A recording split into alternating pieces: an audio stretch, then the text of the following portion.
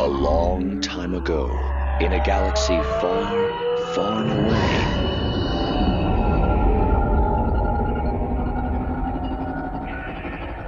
You're listening to Star Wars Beyond the Films, the official expanded universe podcast of StarWarsReport.com. There is a great disturbance in the Force.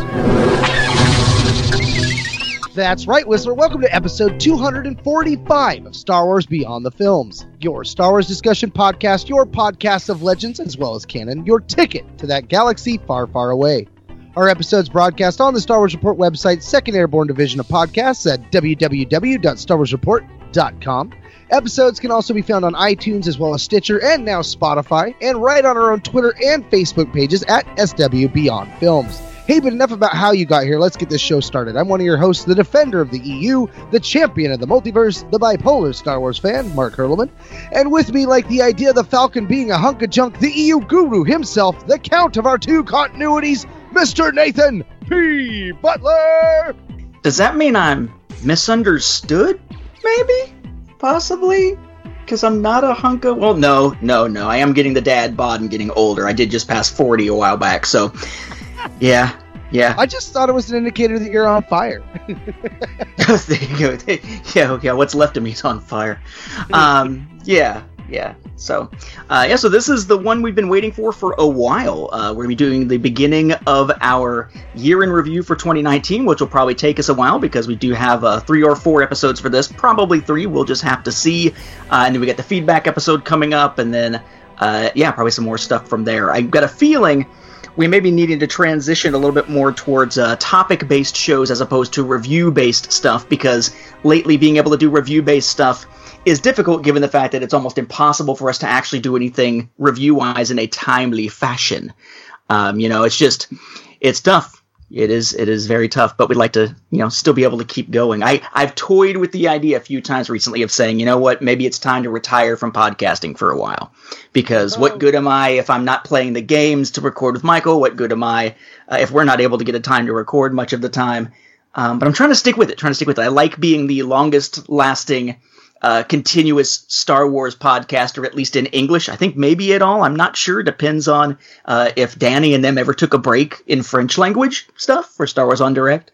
But I kind of like being able to say that. I'd rather not have to give that up. But yeah, so we'll keep trying to put out episodes. Just bear with us as it may be quite a bit apart sometimes. But we're still trying to keep this thing going. And the year in reviews are always a favorite. So here we are, getting a bit further into January and recording our 2019 year in review. That'll probably take us at least into February, if not later, depending on when we record next. But we're here. We're doing it. It's about time. Mm-hmm. That's right.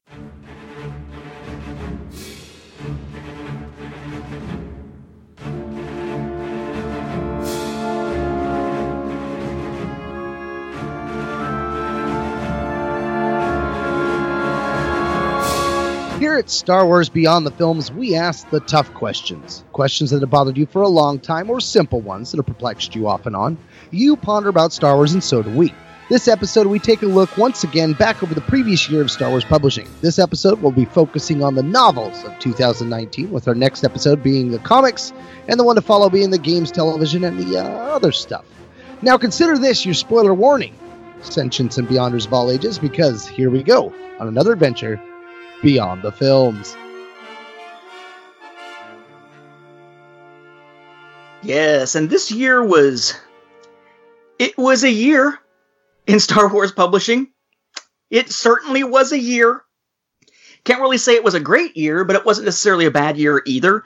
It just feels like, to me, it was one of those years that was just kind of there. We got some good stuff, some stuff that we were particularly happy to see, some stuff that was kind of meh, and a little bit of everything in between. But I don't know that this will ever go down as like a banner year in Star Wars publishing, but we shall see.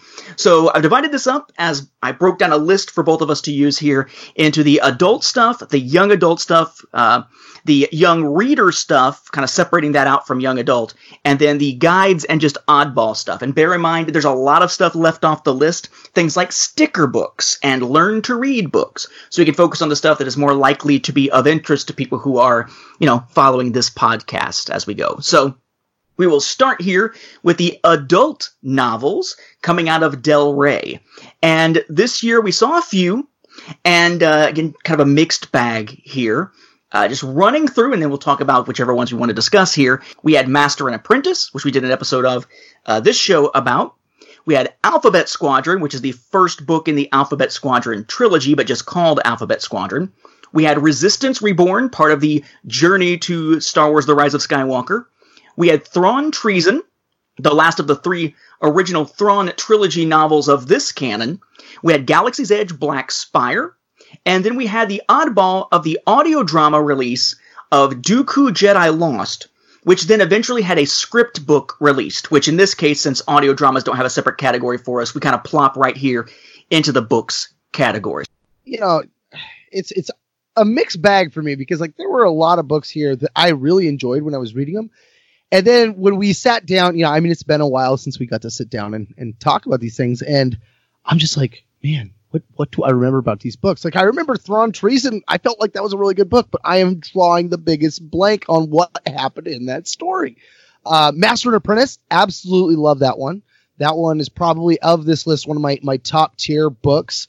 I started out with that one not quite enjoying the different take on the relationship between Obi-Wan and Qui-Gon, you know, because Jude Watson had done such a good job of going from Obi-Wan being age 14 all the way up to 18. This book kind of jumps in right at 18, and they weren't really on the most solid of foundations of a Master and Apprentice. So that was a little tough at first.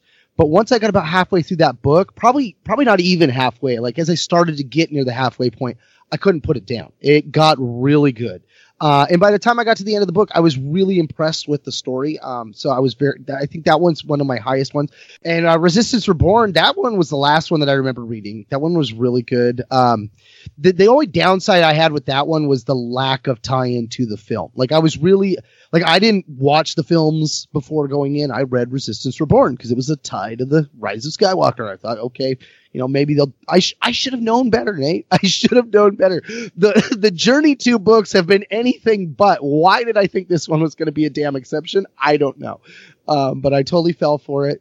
That one I thought was a really good book. There was a couple moments in there that I think that they could have allowed for some better connectivity between that one and the other one. I mean, don't get me wrong. Rebecca Roanhorse did a very good job of tying in so much material in this book. But when we get to watching Rise of Skywalker, and very mild Rise of Skywalker spoiler here, the first moment we're introduced to Leia, Rey calls her master. And I absolutely love that moment in the film. But I immediately thought they could have easily started that seed in Resistance Reborn, because in Resistance Reborn, Rey is just delegated basically to being Leia's bodyguard. She doesn't want to leave Leia's side. She wants to make sure Leia's safe.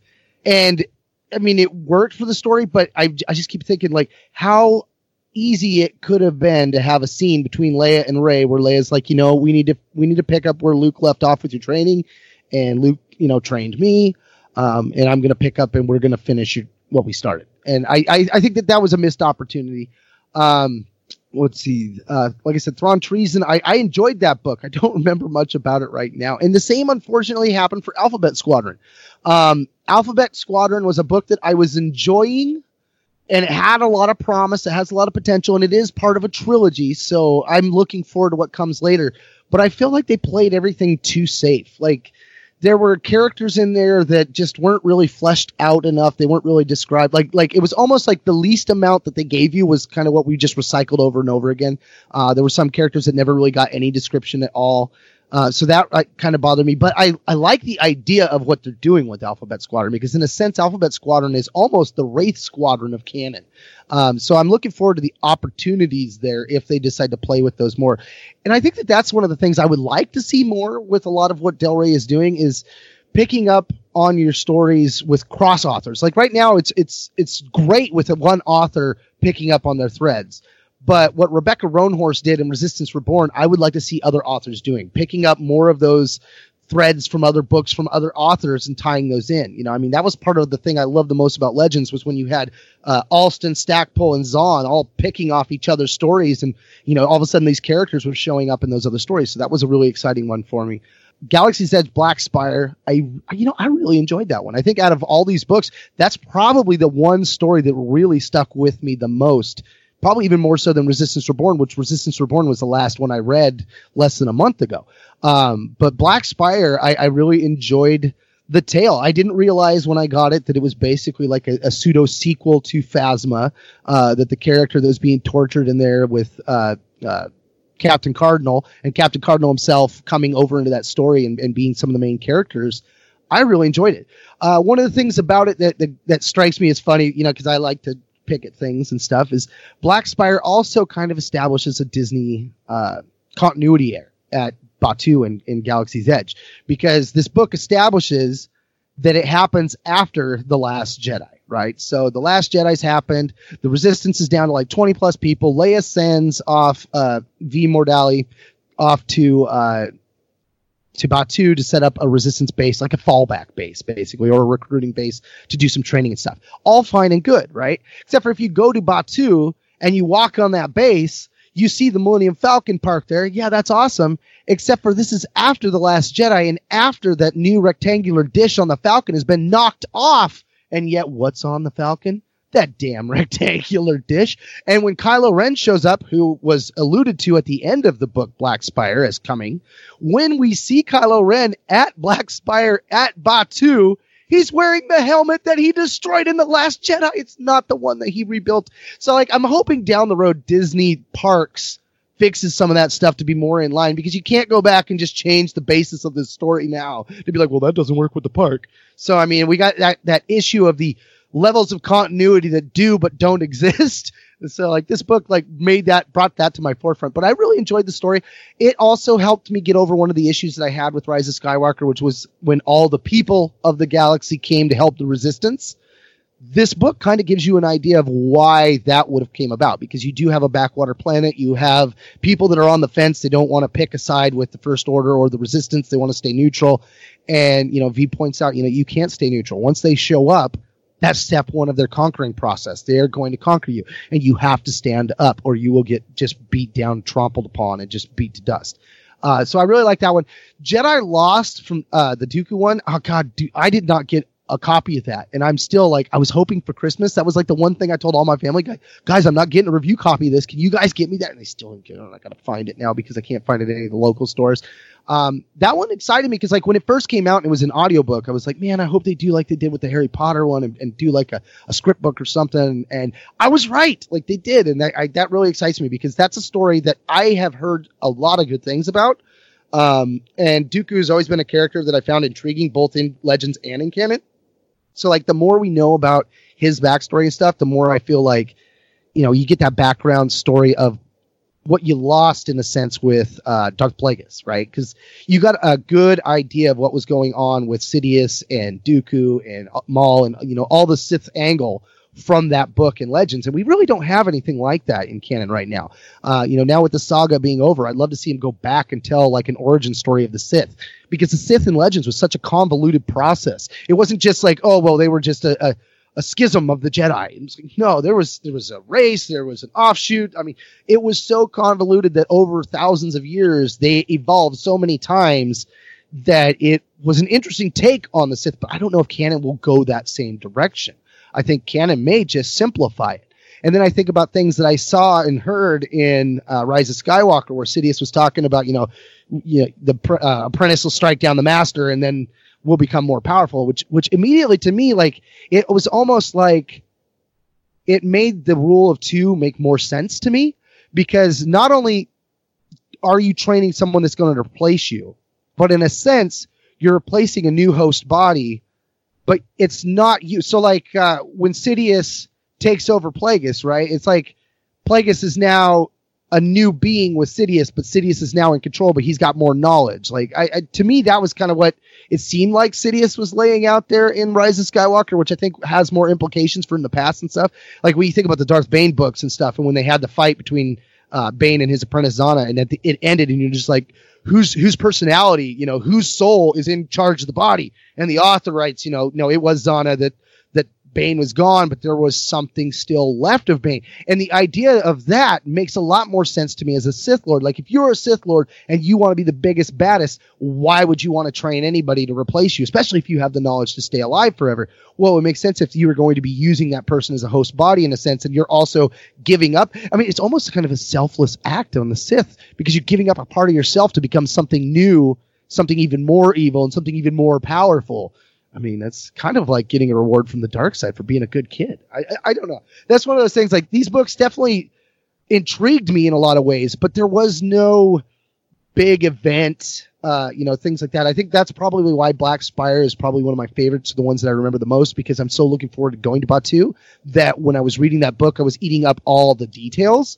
But that's what I think that we need from the publishers right now, is just some events that are rooted in the galaxy that have some lasting ramifications that we can touch back on. If you're not going to be doing like what Rebecca Roanhorse did with Resistance Reborn and tying in the books that way, then you need to have an event that's going to tie things in the way that Jakku did.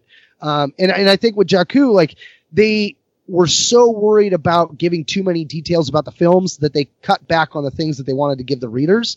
And so I don't feel like that event in the publishing realm worked as good as it could have. But now that the saga films are over, I think that there is an opportunity for the books to really pick up and hit the ground running and just take the story in new directions and really fulfill a lot of these fan dreams of, we need some more details, man. I don't know. Maybe it's just me. How you feel, man? Wow, that was a lot. I will say that I feel like we do need more exploration. We do need more information, particularly as we relate back to what you were talking about relating to Palpatine and Rise of Skywalker. But I do think you're getting a bit ahead of yourself with the whole idea of, Plagueis transferring to Palpatine or Palpatine wanting to transfer, etc., because it seems as though that was not something Palpatine knew how to do prior to the end of the prequels. Because that was all stuff that, according to the Visual Dictionary, he starts exploring and learning more about in the gap between trilogies. But I don't know, because they haven't said anything outside of guides, and we know that the guides aren't necessarily going to always be reliable anymore, because sometimes a new film will come along and change something, like Palpatine was aware of Snoke back in the background in the unknown regions. Well, he wasn't aware of him. Apparently he made the guy. So unless he found a guy who already existed and then started to clone him and use him, what the hell? But anyway, Master and Apprentice, I didn't expect to particularly be all that interested in, as we talked about whenever we did the episode. Turned out to be something I really enjoyed. I think that the dynamic we see between Obi-Wan and Qui-Gon works. It'd be nice to see them a little bit younger and see a little bit more out of it, but we haven't yet. At least not in this continuity. And it was cool to see some of the ties backward to Dooku, and the idea that, in essence, kind of Dooku and Qui-Gon both had an interest in similar things, and while Qui-Gon was able to essentially have that sort of in the back of his mind so that he would know what he was seeing when he saw Anakin, that he didn't let it corrupt him, essentially. Whereas Dooku, his studies slowly but surely are what drew him to the point where he would break with the Jedi, to the point where he would become a Sith, and so on. So, interesting to see that dynamic. It's not just, well, Dooku was sick of what the Jedi Order was doing, and he was, chatting with Palpatine too much and just decided to bail. It was something much more personal tied to it, at least in the early days of what might have shaped his thought process. I thought that was kind of a cool way to play it back and forth, because no matter how, galactically sprawling these stories get, it's the human connection, it's the interaction between the individuals that really is sort of the heart of the story and makes it relatable. And that was something that the old Legends books tended to do very well. Give us a big galaxy-spanning important event, but also at the same time show us what's happening in the development of the characters within it. Whereas now it tends to be that the novels will tend to focus on just the characterization and the character building and the backstory of some characters without necessarily giving us major events. This didn't feel like it was a major event, but it was good on that same sense of giving us that character development and backstory, kind of like what the novel Tarkin did, for example. Alphabet Squadron, I really, really wanted to love Alphabet Squadron because I adored the X-Wing books. They were outstanding. Michael Stackpole's stuff was great, and then Aaron Alston stuff just came in and set a new standard, knocking it out of the park. Some of the most action-packed books with characters you really cared about who weren't mostly from the films. So these were characters that were built in the books, and yet you still drew so much connection to them. And funny as hell. Starfighters of Adumar means nothing in the grand scheme of continuity, but it's funny as hell. Yub, yub, Commander, and all that kind of stuff. Or was it, we're going to, stab each other with our pointy things. Oh, good, everyone's dead, or whatever the heck it is when they're mocking it. Alston was amazing when it came to that kind of stuff. And the idea of seeing a new series coming that was going to be an X-Wing based series or a Starfighter Squadron based series, because the whole idea of Alphabet Squadron is it's different types of starfighters combined into a squadron with the versatility of all the different types of ships. That struck me as something that would be pretty cool. Maybe it'll capture the spirit of X-Wing, and that's kind of how people were talking about it. Only this was Alexander Freed. And Alexander Freed, with Star Wars novels, is kind of known for being the dour, war is hell kind of guy. So it tends to be very dark, like Battlefront, Twilight Company, for example.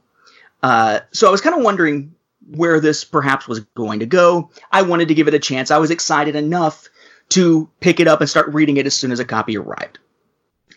And I was extremely disappointed in Alphabet Squadron. I felt like Alphabet Squadron squandered all of its promise, all of the possibilities that could have come from building up something like what we saw with X-Wing when the squadron was being reconstituted, or the way that Wraith Squadron came together and was constituted, and all these disparate personalities having to come together and work together and seeing how they fit. And I think that's kind of what he was trying to do here, bringing all these characters together into the squadron based on their circumstances. The problem was not a single character in that squadron, maybe not a single character in that book, was at all likable. These were some real assholes. I pretty much couldn't stand the vast majority of characters in this book. As a result, it was hard for me to care about anything that was happening to them. The ending gives us sort of a reason why one of the characters is dealing with more guilt than otherwise. And part of that they're sort of like what's being told to us about what the character did and when they left the Empire. And then it turns out that they actually left at a different time because they didn't just know about something that was going on. They took part in something that was going on, and that's what did it. And one, they didn't do a very good job of spelling that out so that when that twist came, people knew what the hell was the difference between what we thought had happened and what had actually happened, because they didn't touch on it often enough or really deal as much with it. You kind of had to read the book in like one or two sittings to realize that was the twist without having to really think about it once you got there. And if I had cared about that character at all, maybe it would have been an emotional blow. I had a little bit of a reaction to it, but I know without a shadow of a doubt I would have had a greater emotional reaction to it if I didn't think the character was a piece of crap to begin with. God, these characters were unlikable. Well, there were so many of them.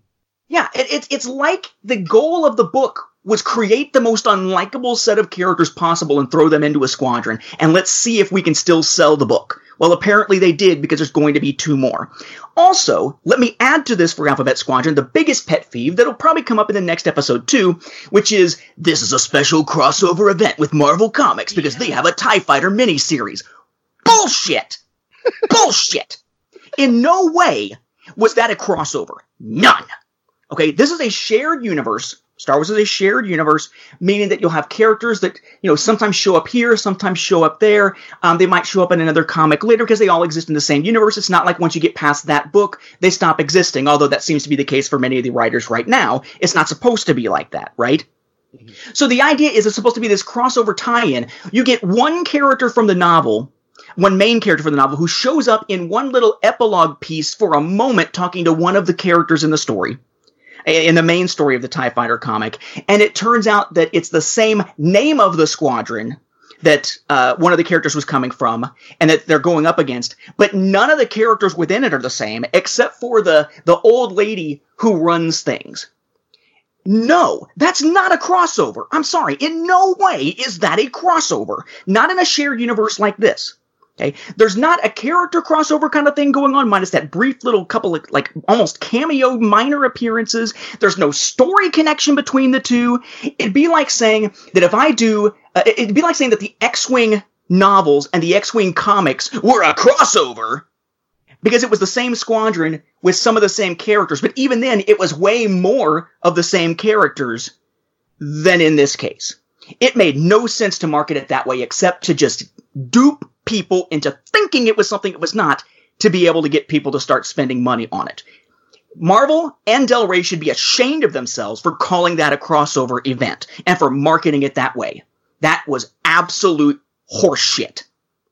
Absolute. And I know we got some family members who, like young people who watch the show or listen to the show, but for real, the fact that I'm saying it that way should get across just how pissed off I am at what they did with Alphabet Squadron and otherwise. And hopefully Alphabet Squadron will wind up being like the Aftermath books, where the first one was god-awful, and the other two wind up being great because we already know the characters, perhaps, if they manage to make the characters likable at all. Or maybe the characters are still in it, but we get some other new characters in the second book who realize how awful the first ones are and are mocking them for it or something, going, dang, you guys just get a grip. What is wrong with you people? And then maybe we follow the new characters. Resistance Reborn is the flip side. I was kind of like, okay, it's Journey to the Rise of Skywalker. Most of the time when they do that with these books, yeah, it's not going to connect hardly at all. It's not going to be all that interesting of a book. And most novels put out by Del Rey, as opposed to by Disney Lucasfilm Press, most of the ones being put out by Del Rey, it seems like the authors don't bother to do their homework to connect the works to other media. They love connecting to the TV shows and the movies, but they very rarely connect to other novels or very rarely connect to other comics unless the writer was involved in one of those other stories, and that's the only one they connect to. What we have with Resistance Reborn is something that feels like an old school Legends novel.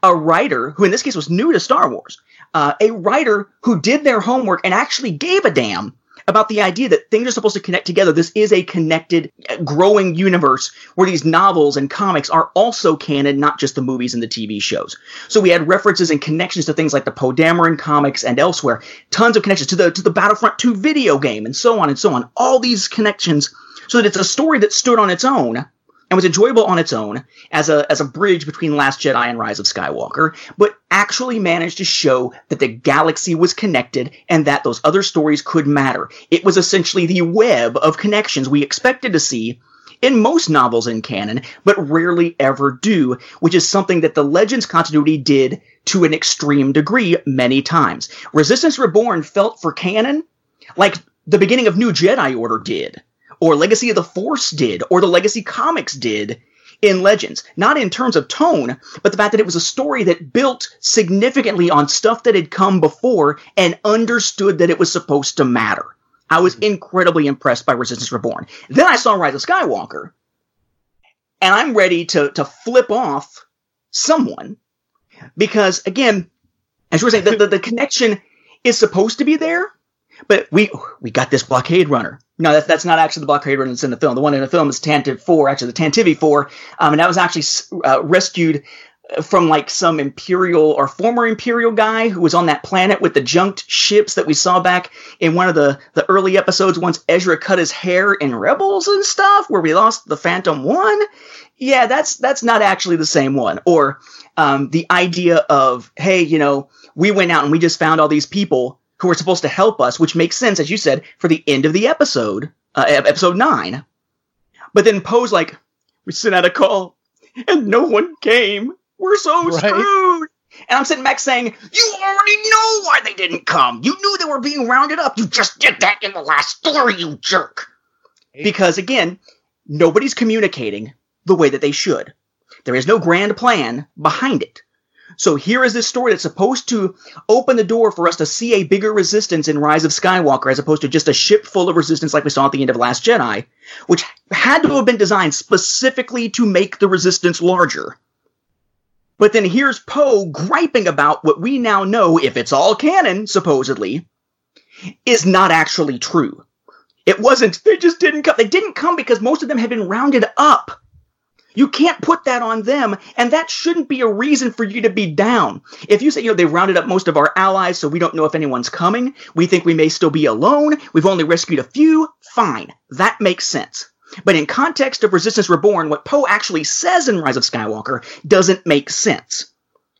But that, of course, because we know how canon actually usually tends to work as opposed to how it's purported to work, basically means that the film is going to have some type of retcon to make them connect, or that we're just going to assume that probably and the book takes a back seat, because that typically is the way that they handle contradictions between levels of canon, even though there's not supposed to be different levels of canon anymore.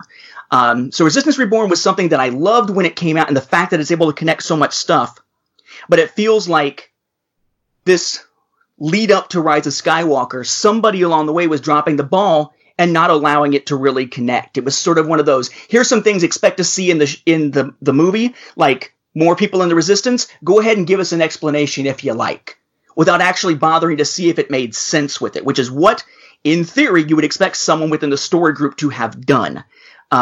Just like you've got Matt Martin out there talking about how in the comics there was that scene in the Darth Vader, I think it's Fortress Vader, where you see a vision or a force trip, basically, that Vader's having, and it looks like Palpatine is reaching over Shmi as she's pregnant, and people were taking it to mean that Shmi was impregnated through the Force by Palpatine, as opposed to just being that he was manipulating situations early on, and she had just, still had the virgin birth, or whatever you want to call it, immaculate conception, blah blah blah.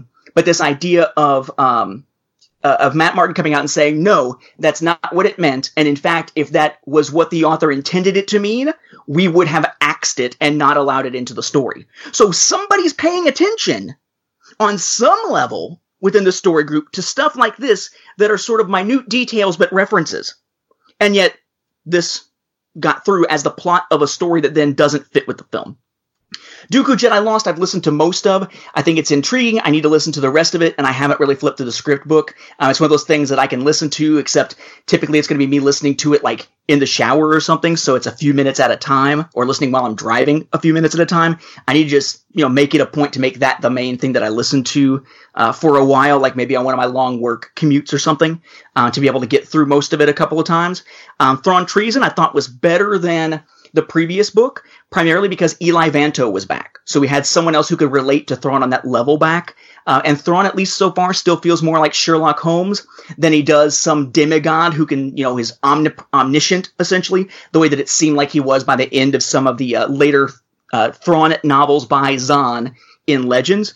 So I thought that was all right. I don't think the Grisks ever really lived up to the threat that they supposedly presented. They're nothing like the idea that there's this terrible, terrible thing out in the unknown regions. Oh, no! Hopefully that wasn't supposed to be the Grisks, because that seems like their threat was over-exaggerated. But we'll see, because we're going to get more with the Thrawn character later with that sort of prequel novel series. And then Black Spire, I actually really enjoyed. Vi Moradi, pretty cool. I think the thing with that feels very shoehorned right now is everybody's mentioning Batuu. Everybody's got to make a side mention of Batuu. It was mentioned in Resistance recently. Everybody's got to mention Batuu to get people interested in going to Galaxy's Edge at the Disney theme parks. And sometimes that's going to give you a story that's bleh, and you're like, what? And sometimes it's just going to be, here's a cool setting, let's give you a good story in that setting to get you interested enough that maybe you'll feel like it's a special thing when you do maybe get to go visit Disney at some point. Or if you've been to Disney, maybe it'll feel familiar and kind of cool that you see it, because Vi, for instance, is running around as someone in costume actually at the park. Black Spire managed to do that. They managed to give us a story that actually was really quite engaging, that happened to be on Batuu, to give us a reason to maybe care about that whenever we go to the theme park and whatnot, as opposed to, say, the comics that just felt like they were using it to cash in because the comic was pretty awful that tied into Galaxy's Edge. If there's one unforgivable thing for Black Spire, it's the fact that it kind of makes you need to read Phasma. And Phasma was awful. And, like Lord of the Flies meets, any kind of Lost in the Desert kind of just Phasma, not my cup of tea. And yet, without Phasma, with Cardinal and Vi, you're not going to get as much out of their interaction within the Black Spire novel. And the Black Spire novel is good enough that I would definitely recommend it, which kind of sidelong means recommending Phasma. Kind of like recommending the latter two Aftermath books means recommending the first one, even though it wasn't very good. So it's a very mixed bag this year for me. Well, and what you mentioned about Batuu kind of resonates with me, because, like, you think about the fact that after The Last Jedi, there's, like, almost 20 people left that are, known members of the Resistance. And then Leia sends Vi off to reestablish a base. This base basically is like the new capital for the Resistance, because they really don't have any other bases. So, it getting more prominent knowledge in that regard does kind of make sense. Like everybody's going to Batu. Why? Well, because it's the only place we really got a base right now. Not like what we had on Ryloth and not what we had over in this other place, but we actually have a legitimate base over here. So, I mean, at least that, I guess, makes a little more sense. Right, which leads us to the young adult books. And in young adult books, we actually had 4 main ones this year. I guess 4. It's 3, and then I kind of shoehorn one in here because I'm not quite sure where else to put it. We had Queen's Shadow, the Padme novel. We had Force Collector. We had A Crash of Fate, which is another Galaxy's Edge tie-in. And we had Myths and Fables. Again, Myths and Fables being the one that I've kind of shoehorned in here because I'm not quite sure where else to place it. See, okay, now Myth and Fables, I actually enjoyed the hell out of that one. That one had a lot of really cool and fun little stories. It touched on some Sith Lords from the past. And in fact, I think those were probably my favorite stories. The one with the statue of the Ryloth Sith that tried to turn his master to stone, but ended up his master figured it out first and changed the spell, so he turned himself into stone. Like, there was the Darth Wraith and all this other cool stuff. Like, I really got a kick out of that. The dragon, like, that was pretty much just Obi-Wan. I don't know. There was a lot of really cool, fun stories in that one. And I think that there's a sequel book to that coming out this year that I'm looking forward to as well. I'm just like, ooh, that was a lot of fun. A Crash of Fate, I'm currently reading that one. Haven't got too far into it, but I like the feel of it. It's got a beautiful cover. And I want to say that's one of the other things about these books is, I like the size of them. They're not too big. They're not too small. Queen's Shadow, I didn't get that one as a review copy because that one and Queen's Peril, I think before that, for some reason, I wasn't getting those ones. But we got that fixed. So I was able to get the Myths and Fables, Crash of Fate. And what's the other one? There's one more there. Oh, Force Collector. Yeah, that one. I actually really enjoyed the hell out of that one. That one was a lot of fun. I didn't realize where it was set because, a lot of the books are still kind of playing it loose with where their settings are. They're not like hard dating them and stuff.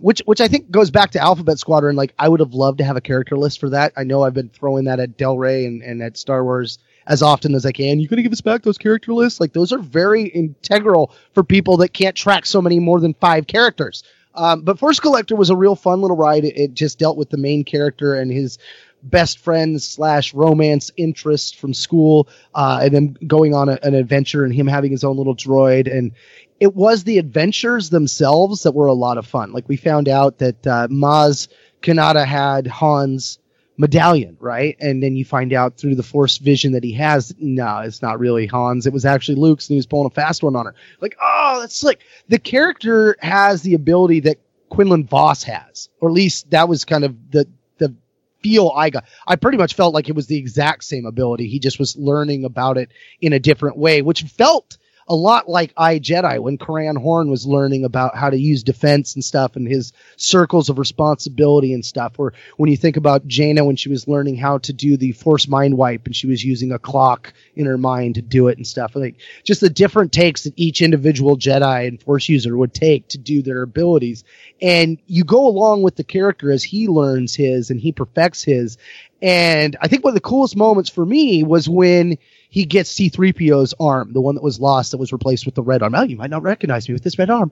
When he gets a hold of that, he gets all the answers that he's been looking for because he'd been seeing this Skywalker and this Kenobi, and he was seeing all these other things from things he touched. And one of the best moments, aside from him touching the 3PO arm and getting the full history, was when he touched the Jedi Sentinel mask or the Guardian mask from the temple when Nightfall happened, and he witnesses Anakin coming and cutting the guy down. And I was immediately thinking, like, when you watch episode 3 and you watch that moment and stuff, you forget about the fact that there were all these temple guards there because they were added to the mythos later, in the Clone Wars, but they were there. And Anakin went through them. I would love to see some kind of flashback where we get more of that, where we see more of what Anakin had to do to help the 501st take out an entire order of Jedi.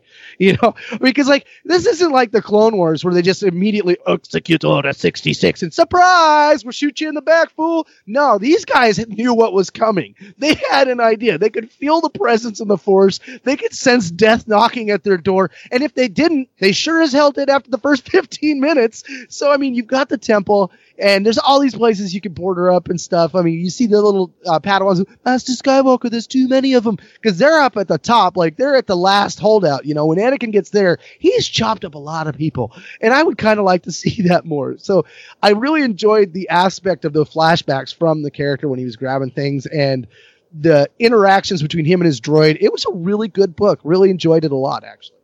So I've checked out 3 of these. I actually haven't read Myths and Fables yet. It's sitting there in my stack of stuff to read, but again, reading physical books is very difficult for me to get time to actually do right now. Put that one in your bathroom. It's perfect for that kind of reading. I don't know, maybe. The other 3 I have checked out.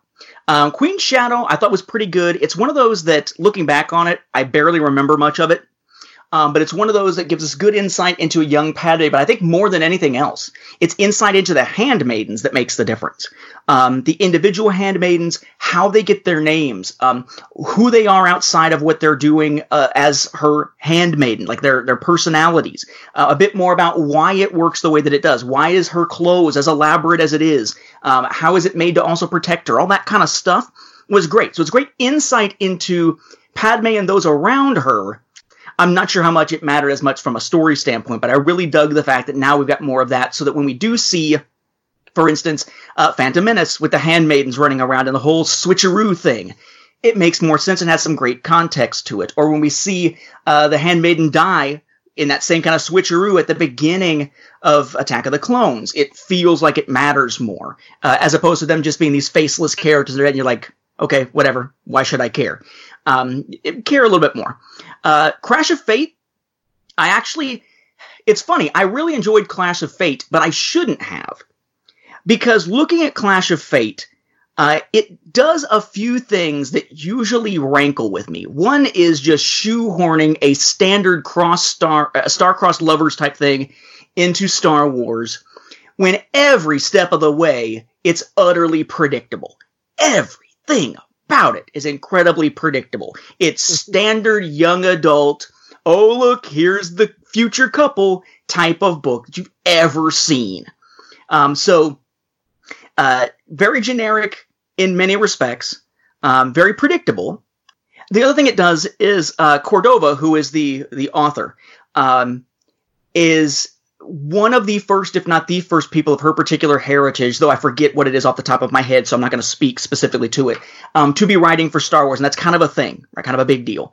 But in the process, she does a lot of, we're going to take these Star Wars names and make sure that you can tell these are like designed after that heritage of names. Like the names in some cases didn't feel very Star Wars-y. They felt more Latin American than they felt Star Wars-y in some cases. Or like Latin American, let's change a letter or two. Not to say that Han and Luke and so forth all don't feel like very white names or European names. But it's this idea of, it seemed like in trying to get representation, she was really kind of forcing that into the thing. And weirdly enough, all of that still somehow worked for me. I felt like the way that she did the naming, some people were really frustrated by it, really annoyed by it. But I felt like, whether intentional or not, she managed to automatically sort of use certain types of naming that rang in our minds as modern-day real-world people as sounding Central American or South American, for instance. It made us, I think, sort of get an easy image in our minds of these characters, particularly the main female character of the book. It gave us that without having to go into these long, drawn-out, oh, and her skin was this, and she this, and her hair was this type of imagery, which is touched on a little bit, but very quickly we're able to give us that. Now, is it the writer using certain stereotypical-sounding names to pull on a stereotype to help us get a mental image quicker? Yes. But it worked in this case. I was very surprised by how well it worked. So, I don't know, for some reason, that thing that usually feels so forced, even though it was kind of forced in this case, felt like it worked. Same thing with how predictable it was. I found that as predictable as it was and as generic as it was, as much as this could have been any sci-fi series, yank Star Wars out of it and you would barely notice that it was gone. That somehow the characters were interesting enough and engaging enough, and their interactions felt human enough, especially for that age, to draw me into it. To make a comparison, the classic star-crossed lover story is what? Romeo and Juliet. Okay, Romeo and Juliet comes across not as something that feels very human to me reading it. It feels like a freaking cautionary tale. Wow, teenagers, don't be idiots. Whereas in this case, these actually felt like people of the age they were supposed to be. And, you know, there are certain things that in a Karen Traviss, like Imperial Commando sort of way, you would hear the same phrases going through these characters' minds over and over and over and over. Like, oh my God, we've had this conversation before. We don't need to hear this crap again. But that's what teenagers think when they're fixated on a person. Their mind is always fixated on the person, and it's constantly going back to that well of thoughts. So it made for some really human characters here in a story that I should not have liked at all. But I would say it's probably my favorite of the young adult novels of this entire year. It worked well. Now, does it stand up to Lost Stars? No. But that's also because Lost Stars was putting it in a bigger galactic context, and this is basically, oh, let's just put everything on Batuu again, right? But it worked for me. For whatever reason, it worked. Then Force Collector, ooh, that was one that I wasn't all that interested in at first. I started reading it. I still wasn't all that interested. I kept reading it. Oh my God, I'm still not interested. And the characters felt like kids bumbling their way through this adventure, I guess you'd call it. We're going to go do this, we're going to do this. These precocious kids who just ran away from home and took off on their own, or stumbling into these things that they need to progress the story. It felt really like what you would see on like a crappy Nickelodeon show. So I didn't really care. I was just trying to get through the book. It was actually the first book that I had in physical form, sold off and bought in digital form so I could actually read the friggin' thing in my stack of stuff that I haven't had a chance to read. But then you get to the end. And this is kind of, I call it a spoiler, I guess. He's learned that his heritage includes a Jedi. And he thinks that the Jedi in his heritage is dead, and he's going to the last place he was known to be to find more clues, only to find that he is alive and has been hiding out all this time, while the galaxy's changing around him, and he has no idea, for instance, that the Empire has fallen. He has no clue. And seeing the interaction between them as sort of the "so I did good" kind of mentality coming out of that grandparent, I guess it was a grandparent, was hugely emotionally impactful.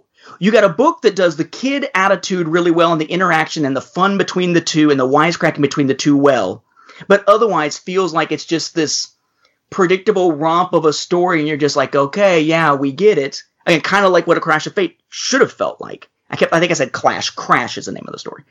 But then, by the end, you get that emotional hit. And I must say, I was actually surprised and kind of happy with how the story ends, because it plays out a lot like Jedi Fallen Order, in the sense that you think you know where this story is going. And aside from the twist of that grandparent, that former Jedi, still being alive to have the conversation, most of the book is rather predictable. Great grandfather, great grandfather.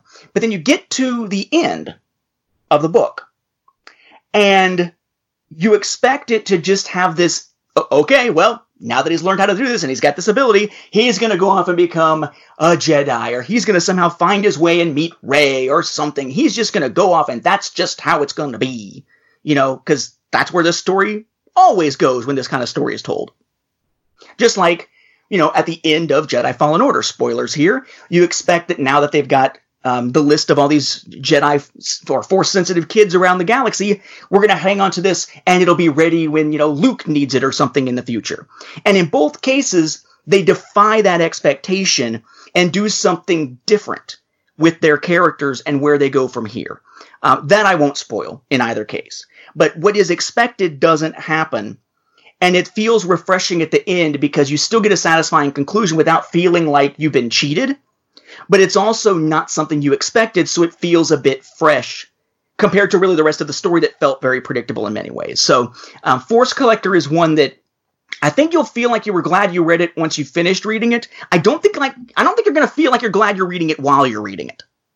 But I think once you're done, you're going to look back on it and like the emotional impact that had come from that, and the perspective it gives you on the Jedi and how the galaxy saw them post Order 66 all the way up through a little while before The Force Awakens. Just know it's going to feel a bit like a chore as you're first reading it, but you are going to get more out of it by the time it's done. All right, so those are the big categories, right? We get the adult novels and the young adult novels, but that still leaves young readers and then the guides and the oddball stuff. For young readers from Disney Lucasfilm Press, which was who put out those young adult ones, by the way, we have Pirates Price, which was part of that Flight of the Falcon series that was books and the Star Wars Adventures line of comics from IDW. We have Spark of the Resistance. We have 2 Choose Your Destiny, sort of Choose Your Own Adventure type stories, which is an Obi-Wan and Anakin adventure, and then a Finn and Poe adventure. We have 2 Jedi Academy, sort of parody or whatever you want to call them, series of books. Revenge of the Sis, not Sith, Sis, and Attack of the Furball. We had C-3PO Does Not Like Sand, which I actually got a review copy of, which was odd because I rarely get uncorrected proofs of kids' books. And then we had the big hardback, The Skywalker Saga. So I didn't get a lot of these ones in review copy. The one I did get was Spark of Resistance, and I did get the Skywalker Saga, the big one of that. The Skywalker Saga was pretty nice. Like, you know, we get these little, I call them little kid books in a sense, and you know, naturally it's not something that I'm like, yay for me, but, and I'm sure you're about to have the same experience. Jaina, it just loves them. So like, you know, anything that's coming for somebody under grade 5, right. I consider those are sent for Jaina. So we read them together and stuff. So that's been something I've been enjoying a lot. You know, when I went and saw The Rise of Skywalker, it didn't sit well with me my first time viewing it. But when I went and I took Jaina and I took Taylor and I took Gavin and my wife to see it the second time, I got so much more out of watching their interactions that it definitely enhanced my experience. And that's what I get out of these type of books. When we read the Saga book, I mean, you know, the only thing about it that I think was irksome was that when they put it out, I felt like if they'd have waited 3 more months, they could have actually had the book that the title claims, because it doesn't have anything of Episode 9 in it. And you know, the book is the Skywalker Saga, and yet you're missing one vital Skywalker there, one that you don't know is a Skywalker until you watch the movie. So that was, I think, the only thing about the book that was irksome. Spark of the Resistance, it's hard for me because I read that one right before I went into Resistance Reborn. So like, there's part of me, like they were somewhat similar in plot where it felt like, you know, like my memory kind of blurs the two together. But I remember enjoying that one for what it was. You know, they were on their own little adventure and they got a distress call and they go to find that out, and it leads to a lot of little fun chaos. And it's a short, quick book, so it's a fun little read. Pirates Price looked interesting, and those Choose Your Own Destinies, I always enjoy those type of books, so I kind of wish I would have got the copies of those.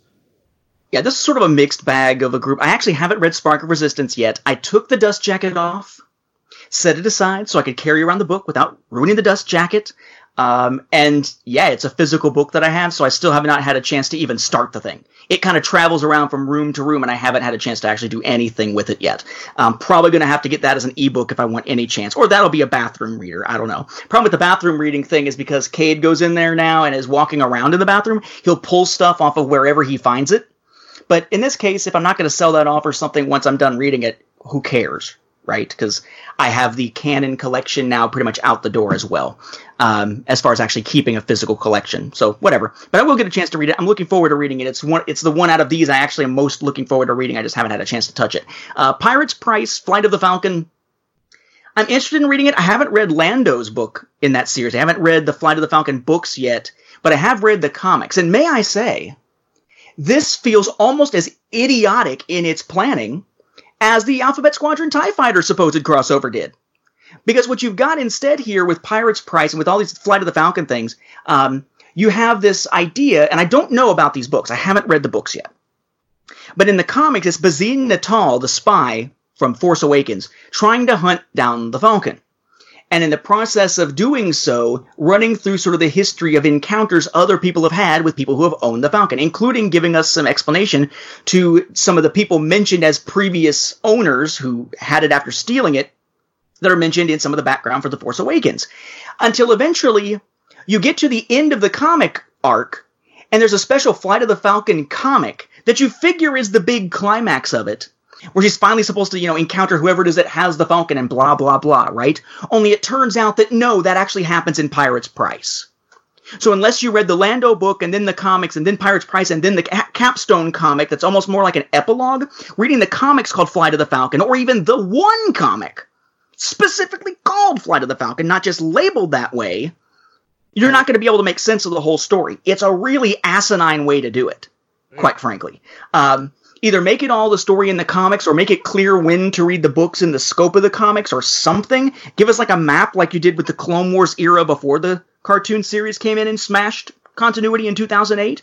Give us something so that we know how this is supposed to work. Otherwise, you wind up with, I think, both sides of it. I'm assuming the books don't have as much context without the Bazian stuff from Star Wars Adventures, but then the actual Flight of the Falcon one-shot comic that's supposed to end it makes no sense in light of the other comics, because if you haven't read Pirates Price, you've missed a giant, important, pivotal climax part of the story.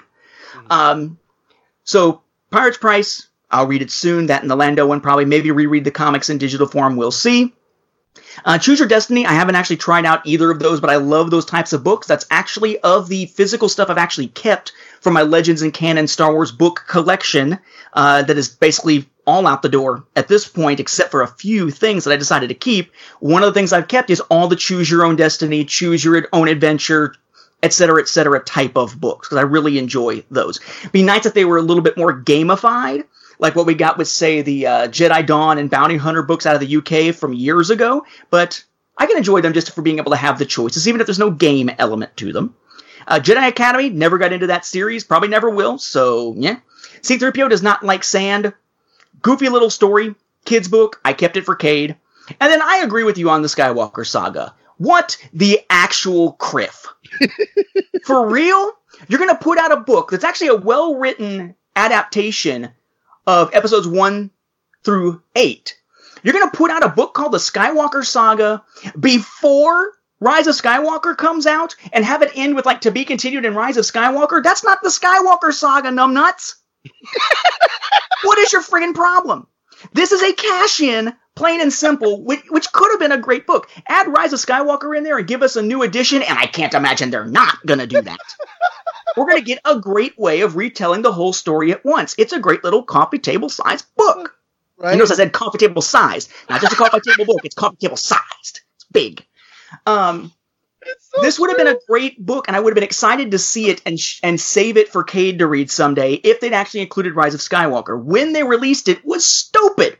It reminds me, I'm the big home video collecting guy for Star Wars, right? I got the book on it, a saga on home video. I do the YouTube from the Star Wars home video library stuff.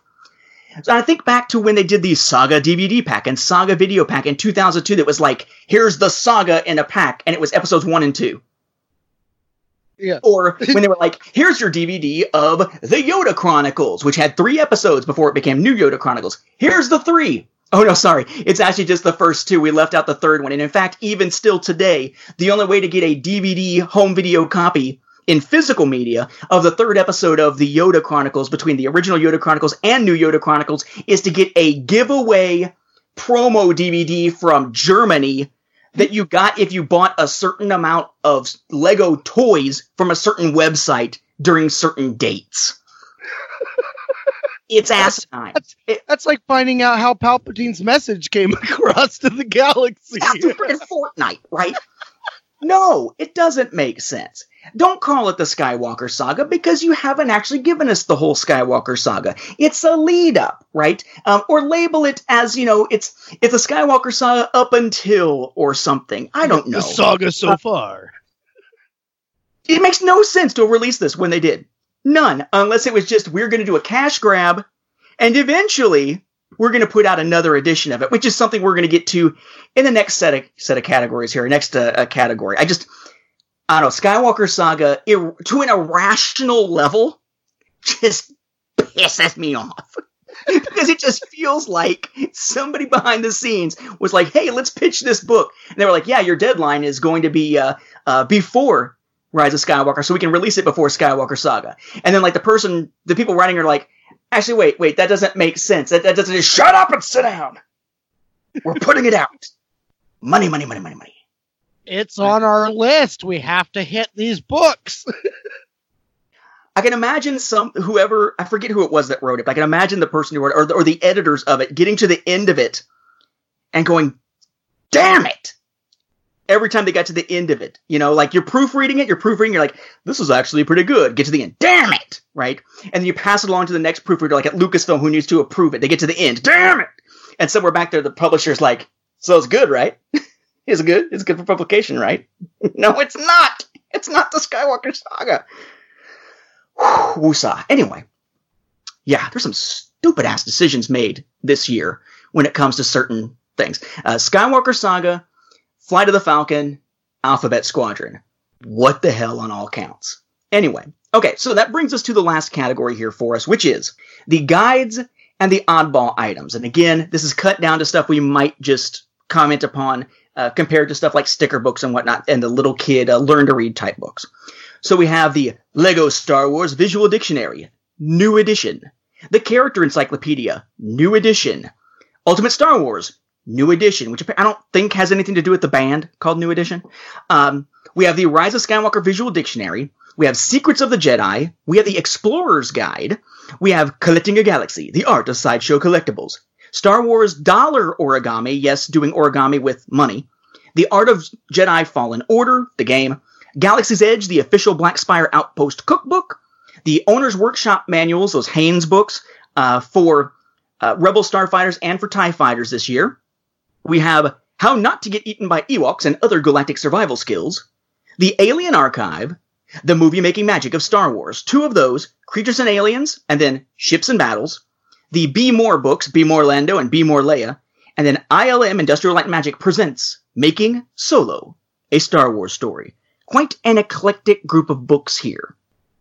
You know, in general, I'll just say these are the type of books that I would skip on when I was out and about looking for things, for the most part. You know, I've come to discover that under Disney canon, the ultimate guides, not the ultimate guides, the visual guides tend to be definitely a must-have if you want to get certain details that should be in the films. But like, you know, there's the Owner Workshop, those Haynes guides, those are always fun and stuff. I don't care about the Lego Visual Dictionary, things like that. The character ones have become so generic. I mean, these were things that were the bedrock of my collection in a lot of ways. The chronological or the essential guides, the essential guide to continuity, the essential guide to, the Jedi and Sith, the essential guide to ships, all those type of things. I have all of those. And then I got the new revised editions, but somewhere along the line, they just stopped really adding new content and they just started recycling a lot of the same stuff. The one that I'm really, I think, more interested in is Secrets of the Jedi. I think that one, I don't know, it just sounds like it's got a lot of fun going on to it. But at the same time, being in the oddball and guides books, I'm kind of like thinking content-wise is probably pretty weak. So I have a few of these, but not all. So Making of Solo, nope. I don't tend to go for the making of books. The Be More Lando or Leia, nope. Movie Making Magic of Star Wars, nope. Alien Archive I got, but honestly, I don't remember a whole lot about it. It's, I remember it being decent, but not something that really excited me. I did not pick up that survival guide thing about how not to get eaten by Ewoks, because by the time I saw that in a store and realized I didn't pre-order it, I was already getting the physical books out the door. I will say those Haynes books, the workshop manuals are cool, but they've always been cool, right? And they're neat to have, but at the same time, they are what they are. Not a lot of story content or anything like that in them. The official Black Spire Outpost cookbook I actually got, and it's really cool.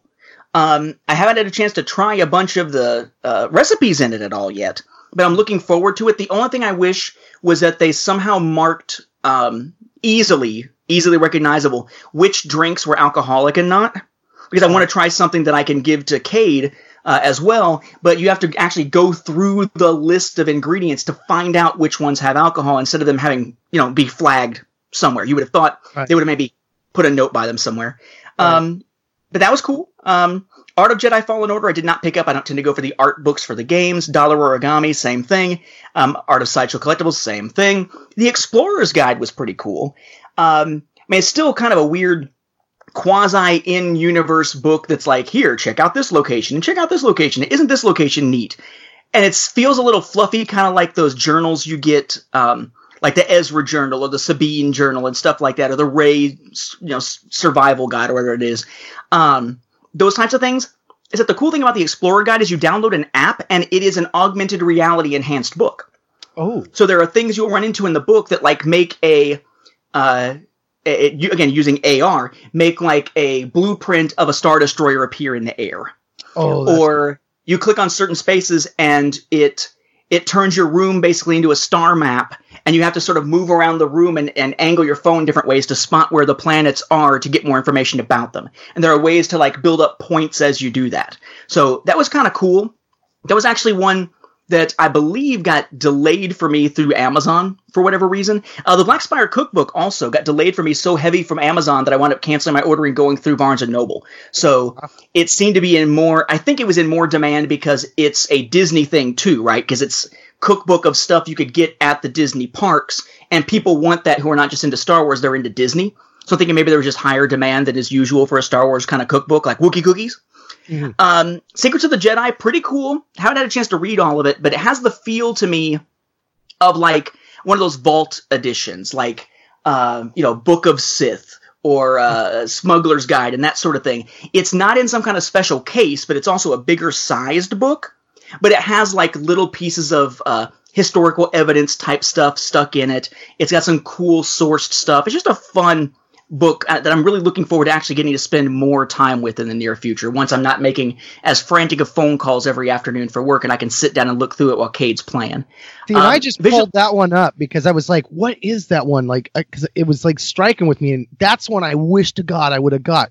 That's about the same size as the Jedi versus Sith old one, right? The one that was like the old Essential Guide? Yeah, it's pretty large, yeah. I will say that for that, beware, remember, there was a Secrets of the Jedi also back in the Legends continuity as a novel, as a young book, a young reader type book, so make sure it is the one that you're looking for. Right. Revenge of the Sith. See, I did it TROS and I said ROTS in my head. Rise of Skywalker Visual Dictionary had a lot of great information.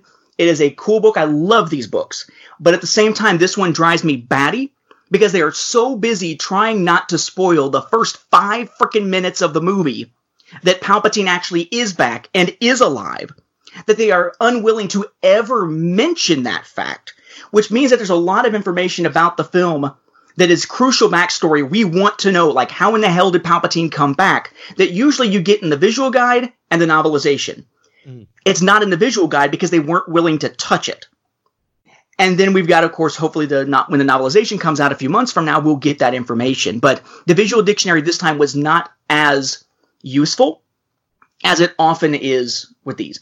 And then Lego Star Wars Visual Dictionary, I pick those up because I just enjoy looking through the Lego stuff, and it's got the little figure and stuff. One of the few things I actually still kept was all those little Lego books that had the figures in them and that kind of thing. And then the Little Character Encyclopedia and Ultimate Star Wars New Edition, all of those new editions. Ultimate Star Wars is solid, but I will always find it suspect because you may recall that back when they put out the first edition of Ultimate Star Wars, there was some question as to whether or not it maybe contained some legend stuff because Everything You Need to Know did too. This seems to be more solid for canon, but I'm still a little suspect on it. But it's a good book. It's nice and huge. Had to, of course, buy another copy because it's a new edition. The Character Encyclopedia drives me a little batty because they really should call it the Movie Character Encyclopedia. Because it doesn't do anything with any of the characters out of the Clone Wars, out of Rebels, out of Resistance, nothing at all. Instead of including, for instance, Ahsoka or Ezra or Rex, instead it's like, here's background character number 3. You know, we've given him a name. He has a name. So look, let's go into all detail with this guy. And I guess that's cool in a sense if you want to pick out the background characters in the films. But if it's really a character encyclopedia for Star Wars, not just the films, but Star Wars, it should include those. But I guess they think that it just doesn't look right seeing the animated characters alongside the live action characters in a book like this. So for whatever reason, they don't touch them at all. And it makes for a character encyclopedia that feels like, you know, it's kind of like if I assigned somebody a project to look into like World War II and do a project on World War II, and they gave me all kinds of stuff about the U.S. and all versus the Nazis and the war in Europe, but they left out any mention of Japan at all, right? Because you're getting part of it. So it's complete for this element of what you're looking for. Right. But it does not feel like it is complete for the whole of what it is purporting to be, because Like it's missing this whole Snap. other element. Do they have a section on Snap and it just has all his movie appearances but nothing about his past? I mean, they touch on a little bit of it, but I mean, in that case, that's just background little notes off to the side with a picture of the live action actor. I really do think that we don't want live action and animation characters side by side in this same guidebook because it would look weird. But that's a stupid reason to have a book that feels this incomplete. And of course, every time they do one of these, they're shuffling out some old characters and shuffling in some new ones to make sure that some of the newer characters from the newer films get in there. But again, if it's background character number 3 or include Kanan, include friggin' Kanan. But, sorry, can't animation. And if there's one thing that drives me nuts about all 3 of these, it's the same thing that's driven me nuts in the past with some Star Wars books, and it's why I'm not going to do this to people with a Saga on home video when the 2nd edition launches. And that is, I'm going to call it a freaking 2nd edition. These are the LEGO Star Wars Visual Dictionary, Character Encyclopedia, and Ultimate Star Wars New Edition. Really? That name's going to age well, especially when you put out another edition. So I don't know. I mean, I get the idea they want to denote that it's something that is new. It's not the old copy, so it's updated with the new information. And sometimes they call things updated edition or expanded edition and then put out another one like with Star Wars Year by Year, and that's gotten confusing as to which one's actually which. Just give us a numbered freaking edition so we know what the hell we're looking at, so that 10 years from now, we don't have the new edition, the newer edition, and the newest edition. They got to come up with a better naming convention than New Edition, because that may work well for marketing at the moment that they're released, and maybe that's all they give a crap about. But looking back on it, and looking at these year after year as you have multiple different versions of the same book, it's really kind of a pain in the ass and idiotic to name it the way that they're naming it if you're looking at it from a holistic publishing line perspective where there are going to be multiple revisions of the same book. Give each edition a unique name, or just give it a something-something edition where the something-something is a friggin' number. Because every time you call it New Edition or Updated Edition and then put another one that's going to have to say something similar as part of the name to denote that that's even newer, you're going to confuse the hell out of people. Every time. Every single time. More so than having Legends books being published right next to canon. Which, now that the saga of Skywalker is over, maybe, just maybe, we might see that down the road. I doubt it. They've got a banner on them, damn it! It says it! Right? Legends, right there! They make it a little more in your face, and that's definitely what they're going to need to do. I think I want to say it felt like a solid year, but I will. I'm going to say it was a solid year because really this is about what we're getting right now when it comes to stories. And I think that, if you take that into consideration, that the stories have been less, eventful, more character based and stuff like that. And if that's the new norm, then I think that, this was a solid year for Star Wars books. It's not one of those years where you get just this massive book that everybody needs to drop what they're doing right now. Go and read this book. We haven't had that yet. I'm really hoping that the Rise of Skywalker novelization is going to be one of those where it's like, go out, get that book and read it. Oh my God, it's going to make the movie so much better for you. I mean, that's what I want again, is something like that, because that's definitely, the thing that I'm missing when I'm reading these books, and then I turn around to do this review and I'm just like, wait, what did happen? If it wasn't for the fact that I took such detailed notes, some of these I would just totally not remember. And I mean, Alphabet Squadron had so many characters that I couldn't attach to any of them. And I think that that's a big problem. But then I'm watching the film, episode 9, and I watch, spoiler alert, Snap goes down, and I mean, I'm sobbing, and I'm just like, holy crap, Chuck Wendig made me cry over a character. He made me actually give a rat's, I was impressed. I was not anticipating that. So, I'm hoping for more stories that give me that kind of a pull where I don't want to set it down. I really got that way with Force Collector, Master and Apprentice. I mean, so that it's happening. But I feel like across the board, there's just been a lot of missed opportunities when you've got a mountain of opportunities in storytelling right now with, not just the cherry picking of Legends, because you could take any element from that and retool it in a new way to make these stories even better. And I just feel like they're just playing it safe time and time again. I'm ready for some risk, baby. Let's do this. Amen. Yes, we definitely need more risk. More, I don't want to say originality. Originality is not the right word, but more willingness to allow stories to be told outside of just, let's lead into this film that's coming out, let's lead in and tie into this theme park or this TV series that's coming. Give us the ability to tell stories that are not constrained by those things and seen as sort of just product tie-in, lead-in type things, as opposed to stories that are able to be stories in and of their own right. I think this definitely was a year that was, it was kind of right? It was kind of par for the course. Par is not going to get you to, Tiger Woods level. Of course, you're probably also not going to be chased by your wife with a golf club either. But, par is just not going to cut it in the long run, except for the fact that, we're Star Wars fans and we want to devour everything and know everything, which means we can keep buying stuff that is not necessarily of the greatest quality, and they can keep putting it out because we are part of the problem. We are going to keep consuming it as consumers. That said, I feel like in the adult novels, they had a couple of particularly good ones that were surprising that were good. We had the absolute stinker, in my opinion, of Alphabet Squadron. And I must say that I'd love to see them do more audio drama type stuff like Dooku Jedi Lost. And I think having the script book out there helped as a way for people who didn't get the audio drama to have a chance to partake in the story, and also to something that is a nice companion piece for those who have the audio drama to be able to sort of read along with it, like an adult version of a read-along book. Right. So I hope they do more of those, though I know the production costs must be through the roof. And then I really am glad that they brought in Rowan Horse for Resistance Reborn. That we have a new author that hopefully will write some more for Star Wars with the same approach, who was given the opportunity to write for Star Wars and decided to do it right in what those of us who love the Legends continuity for so many decades see as the right thing, which is the, Marvel hashtag it's all connected type thing that really means all, not just connected to the films and the shows, but let's connect it to other books. Let's connect it to other comics because, hey, these things just happened to these characters just recently. If we're going to use the characters, we need to acknowledge that context and acknowledge that this is an ongoing story for them. With young adult stuff this year, I think we had a pretty solid year. There wasn't a lot of it. I feel like it wasn't the high point of young adult novels. We've seen stuff that really stood out to me more than these before, like the Jyn Erso book or Lost Stars, for instance, but they were pretty solid.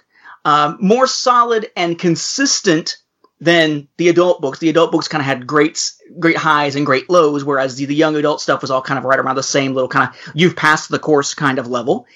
Young reader stuff, a mixture of, kind of oddball stuff. I don't know that there was anything that really stood out other than the idiocy of Skywalker Saga. And then the guides and oddballs, we had some good stuff. We had some weird stuff. We had probably one of the more varied years of stuff. I mean, we had a friggin' cookbook. We had a book with AR in it. We have art books. We have behind-the-scenes movie-making books. We've got Lego stuff. We've got new editions of guidebooks that we've seen previous editions of that have now been updated.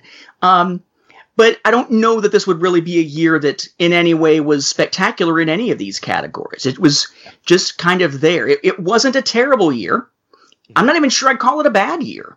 No. But I'm also not sure I could call it a good or a great year either. I kind of feel like it's right there, par for the course, just moving along, kind of coasting on its own merits right now. And I would hope that now that Rise of Skywalker is done and we're about to get its novelization soon, that maybe now is a time to start taking more chances, because it'll be a little bit before we have another film. And maybe the new films we're going to start seeing are going to be in a different enough era that they can start taking chances maybe with some of these characters. But for right now, there's still a lot of promise that's not yet fulfilled yet. I'm looking forward to maybe us being able at some point to do an episode like was suggested recently, where we sort of compare, and it wouldn't be a fair comparison, so we'd have to lay that out at the beginning, but a comparison of sort of like the post-Return of the Jedi stuff, in particular with canon versus Legends, and the approaches that were taken in each, and kind of make a comparison between them. Because I feel like we would see that, for lack of a better term, the Star Wars universe in even early publishing, in Legends, early, 90s into the very early 2000s, was big in scale. In terms of, it felt like the galaxy was large. Right. Except for sometimes characters who knew each other. It was kind of like, wow, small world. And it feels like really right now, Star Wars is much smaller than it used to be. in terms of scale and what they're willing to do with it, outside of the movies and TV shows that are really expanding it well. But Star Wars publishing really, really feels small right now, and that's unfortunate because there's so much potential there. I just remember last year, feeling like Disney Lucasfilm Press really was the top tier of all the books, right? That, like, I felt like they really were doing a better job of providing material that resonated with what I was interested in. This year, I felt like, they were, like, as you said, par on the course. They had about as many good as they did subpar. But I think that by adding Rebecca Roanhorse and having Claudia Gray and Zahn has definitely helped Del Rey this year kind of make up for what I felt was a pitfall last year. Like, I felt like there were a lot of missed opportunities in the books that we got last year, whereas this year I felt like there was definitely a lot more better quality stories, even though they weren't exactly what I was looking for. So yeah, I'm in that same boat with you, my man. You have any other final thoughts here before we blaze on out of here like we're about to do a hold-on maneuver? Better be careful, because apparently that's a 1 in a million thing. You can only do once. We're not going to be able to do a hold-on maneuver out of the next episode or the one after. No, I think this was an okay year. Wasn't great, wasn't bad. I look forward to our chance to talk about the comics, because there was a whole lot more of them. And then to get a chance to then talk about sort of the oddball stuff of the year, because between video games, tabletop games, movies, TV series, events, there's actually a lot of stuff happening within Star Wars this year outside of the books and comics, which will give us a fun episode there. Sometimes that last episode of the 3 or 4 or whatever it winds up being feels a bit light, but certainly won't be happening like that this year. Mm-hmm.